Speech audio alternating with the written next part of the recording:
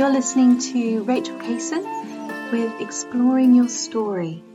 And today I'm looking at the second week of this series around building home. And this week I want to focus on the role that friendships have. How do friendships help me feel at home? Or maybe a better way of putting it is, how can I feel at home in my friendships? I don't know about you, but adult friendships are a whole challenge in and of itself, in the sense that making friends as a child through our school lives, even to a certain degree at maybe university or apprenticeships programs in our workplaces, there's an external framework for that kind of carries the process. We rub shoulders with people, we share experiences, we interact on a regular basis because of the structure that is bringing us together. And that creates friendships. Not all the time, not even perhaps the majority of our interactions become what we would identify as friendships, but the framework and the opportunity is there simply by virtue of having people around us. Early on in our lives, our friends are often the children of our parents' friends. The people in our classes at school.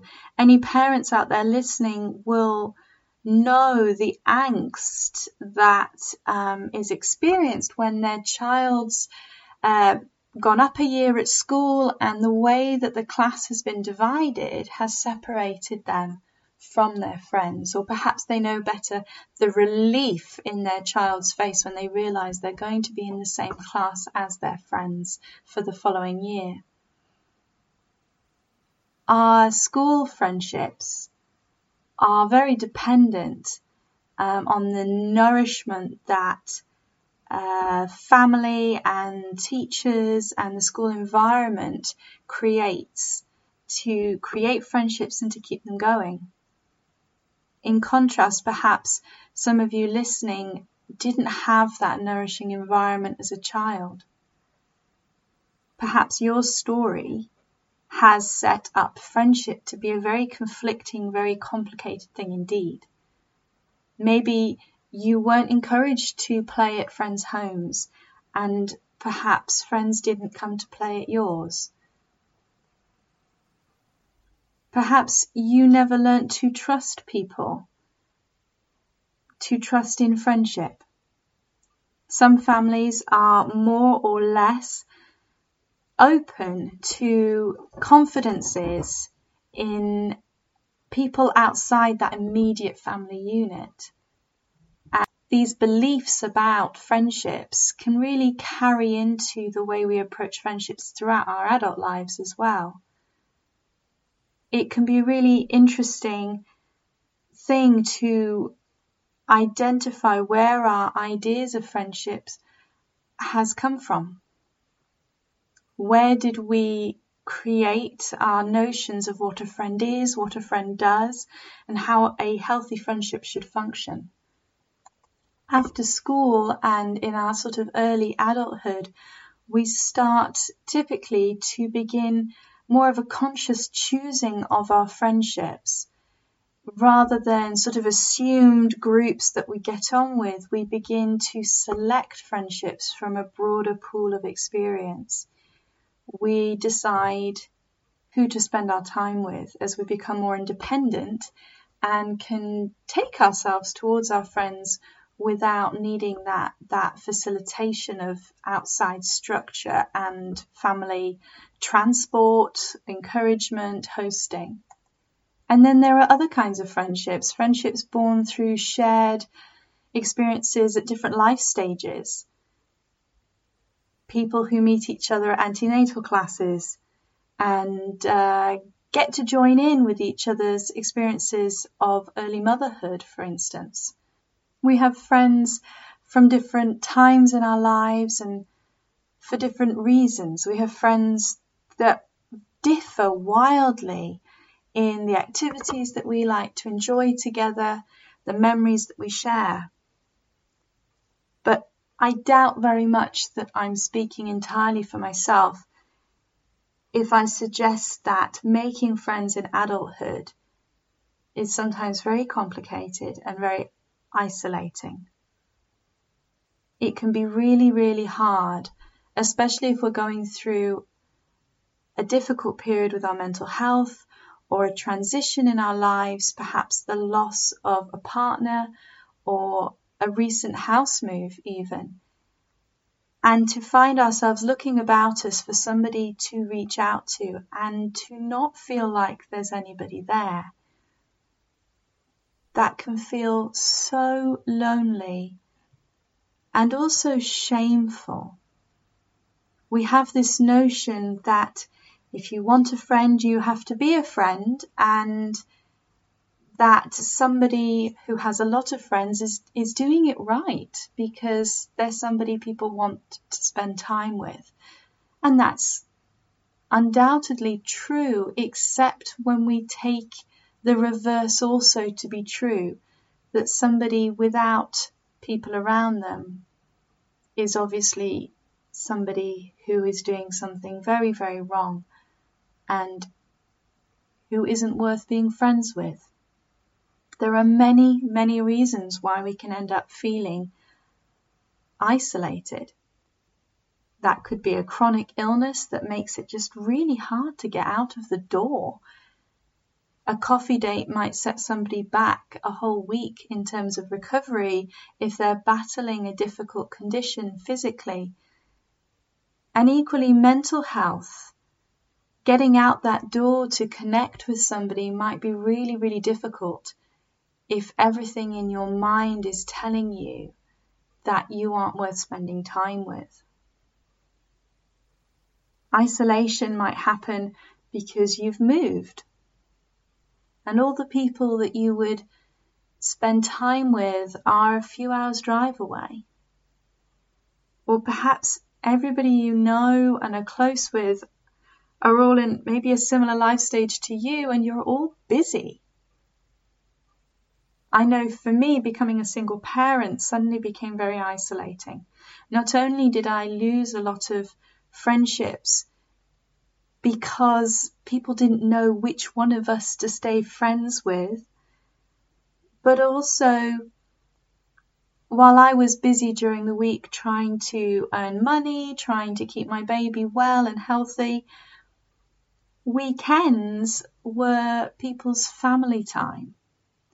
Weekends when I was free and wanted to spend time with other young families or other people, they were all busy with their partners.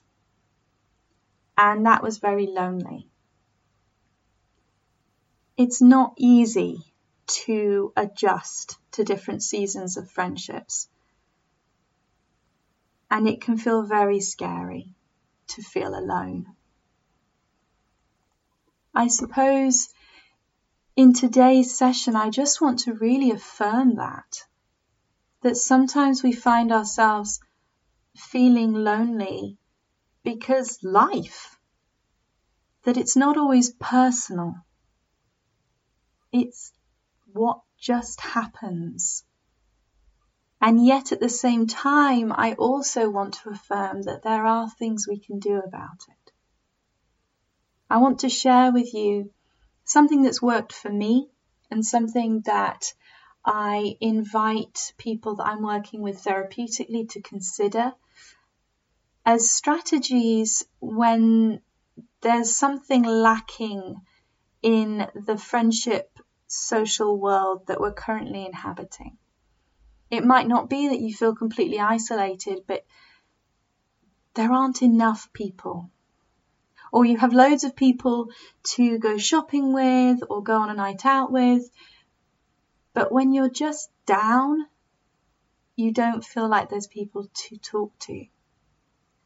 Or maybe you've moved and everybody's reachable by phone or Skype, but an in-person movie night would be just glorious.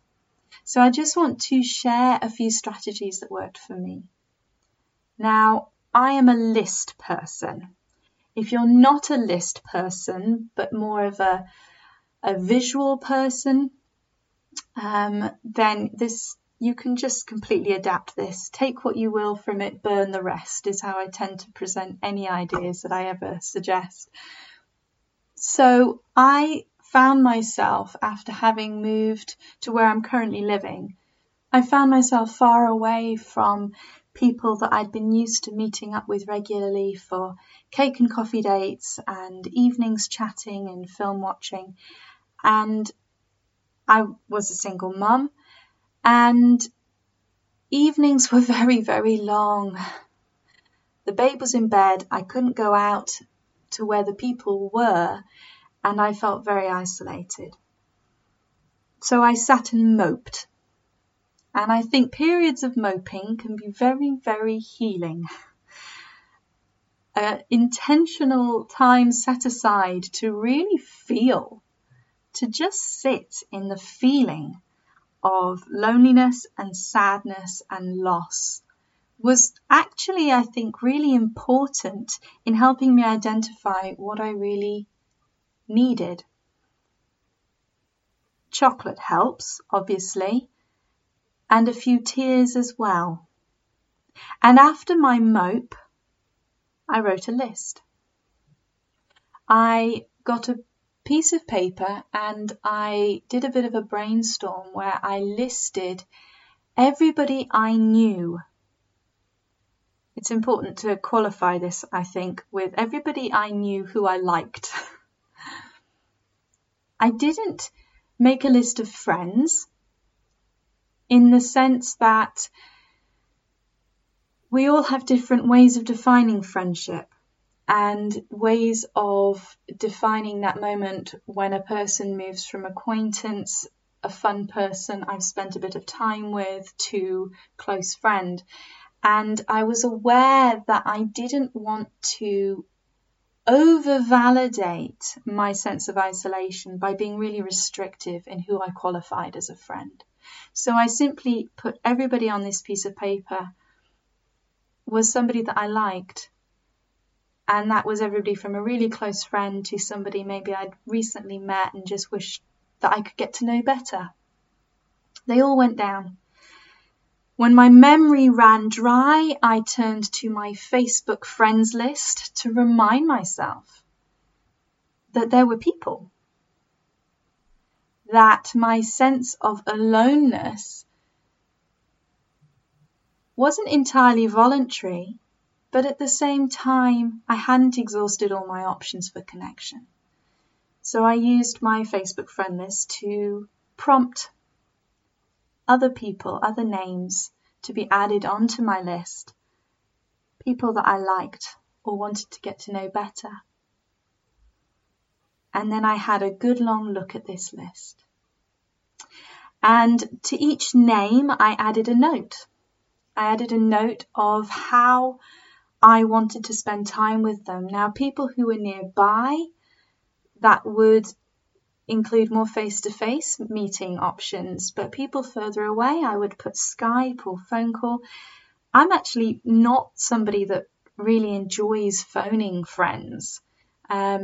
I do once I'm on the phone, but I have to gear up to that. I find it a lot easier to Facebook message, email, text, WhatsApp. Maybe you love sitting on the phone for hours and that's the most natural thing in the world to you. Really take the time to consider what comes naturally to you when you think about reaching out to that person. Some people are great to Skype. Some people just don't interact well with that medium. You've all got that one friend that never gets back to a text message. I'm probably that friend, if I'm honest. If I don't reply immediately, I can easily forget. And once you've listed all the ways that you can reach out to this person, notice how you're feeling now. I know for me, I'd gone from feeling completely alone in the world to suddenly having a lot of people I could reach out to. And that was really affirming. It felt empowering. It felt like I have choice. I have choice. And if they're not a close friend yet, there's still a lot I can get to know about them. And I put that list up in my room. It's not a great idea to put this list on your fridge where everybody who enters your home will see it. People get funny about being a name on a piece of paper. And they get even funnier if their name isn't on that piece of paper. Keep it private, but keep it somewhere where you are going to be reminded that there are people and that you have a network that can grow. And for me, in the days and weeks that followed, every time I felt lonely, I could, yes, validate that feeling, yes, listen to myself, and then I could look at my piece of paper and ask myself, okay, who am I going to reach for? If I'm longing for connection, who am I going to try and connect with? And that really helped mitigate that sense of isolation for me, and started to build for me a sense of feeling at home. I think somebody once said, and I can't remember their name, and you'll probably email me and tell me who it was, but somebody once said, home is where they know your story. And I think that makes a lot of sense. But we have to be willing to share our story, to do it with other people, for them to know it at all. And that can feel scary, that can feel like putting yourself out there on a bit of a limb. And it takes practice and repetition. But we've learned a lot of other things in our lives. We can learn this as well. We can learn how to grow our friendships and how to feel increasingly at home within them. Something else that I found really helpful in this transition, this move that I made a few years ago, was to begin identifying those people that I could regularly meet up with, connect with, those names on that list that emerged bigger and stronger, and to start intentionally putting aside time to nurture those relationships. With one friendship, we fell into a really comfortable rhythm of regular dinners together. It never got burdensome because we alternate mains and desserts, and so nobody is put on the spot with hosting. We can experiment and try new recipes with each other, which is something that we have in common. We both really enjoy that. But making sure we regularly book that time was something I wanted to commit to be really intentional about, not to wait to always be asked. And that's really been worth it. Another part of my friendship world that has been a great joy is I've put aside an evening a month for maybe a year now and just held an open house. Had drinks at the ready, cake, crisps, nothing too extraordinary, complicated or fancy, but extended an open invitation to the people around me to just drop by and catch me up on what's going on in their lives. And that's been lovely. I became aware that I wasn't able to put the time aside I wanted to all of these individual relationships, but I wanted to signal that I was still here. And this was a way for me to do that. Plus, it has the added advantage that because I'm hosting, I don't have to find childcare. And I say that with a smile, but if, like me, you are a single parent, or maybe you're in a couple, but childcare just isn't readily available, Hosting is a way of making sure you still see people. If you can't get out, get them to come to you. And as an introvert, in the couple of hours leading up to an event, I might start to decide that pajamas and bed sounds quite good actually. But if you're hosting, you have to show up. And I have never regretted yet showing up. Knowing my own hesitancies, my own weak spots in social gatherings and planning accordingly, that's a strategy that works for me as well. So I'm just aware that I'm running over slightly of how long these episodes normally are. So I'll just leave it there. But I'd be really interested to hear your feedback, to hear what's worked for you in growing your friendships. And thank you very much for listening. Next week, we'll be looking at the geography of home, making your local environment feel at home. So do tune in and listen then again. Thank you very much. Bye.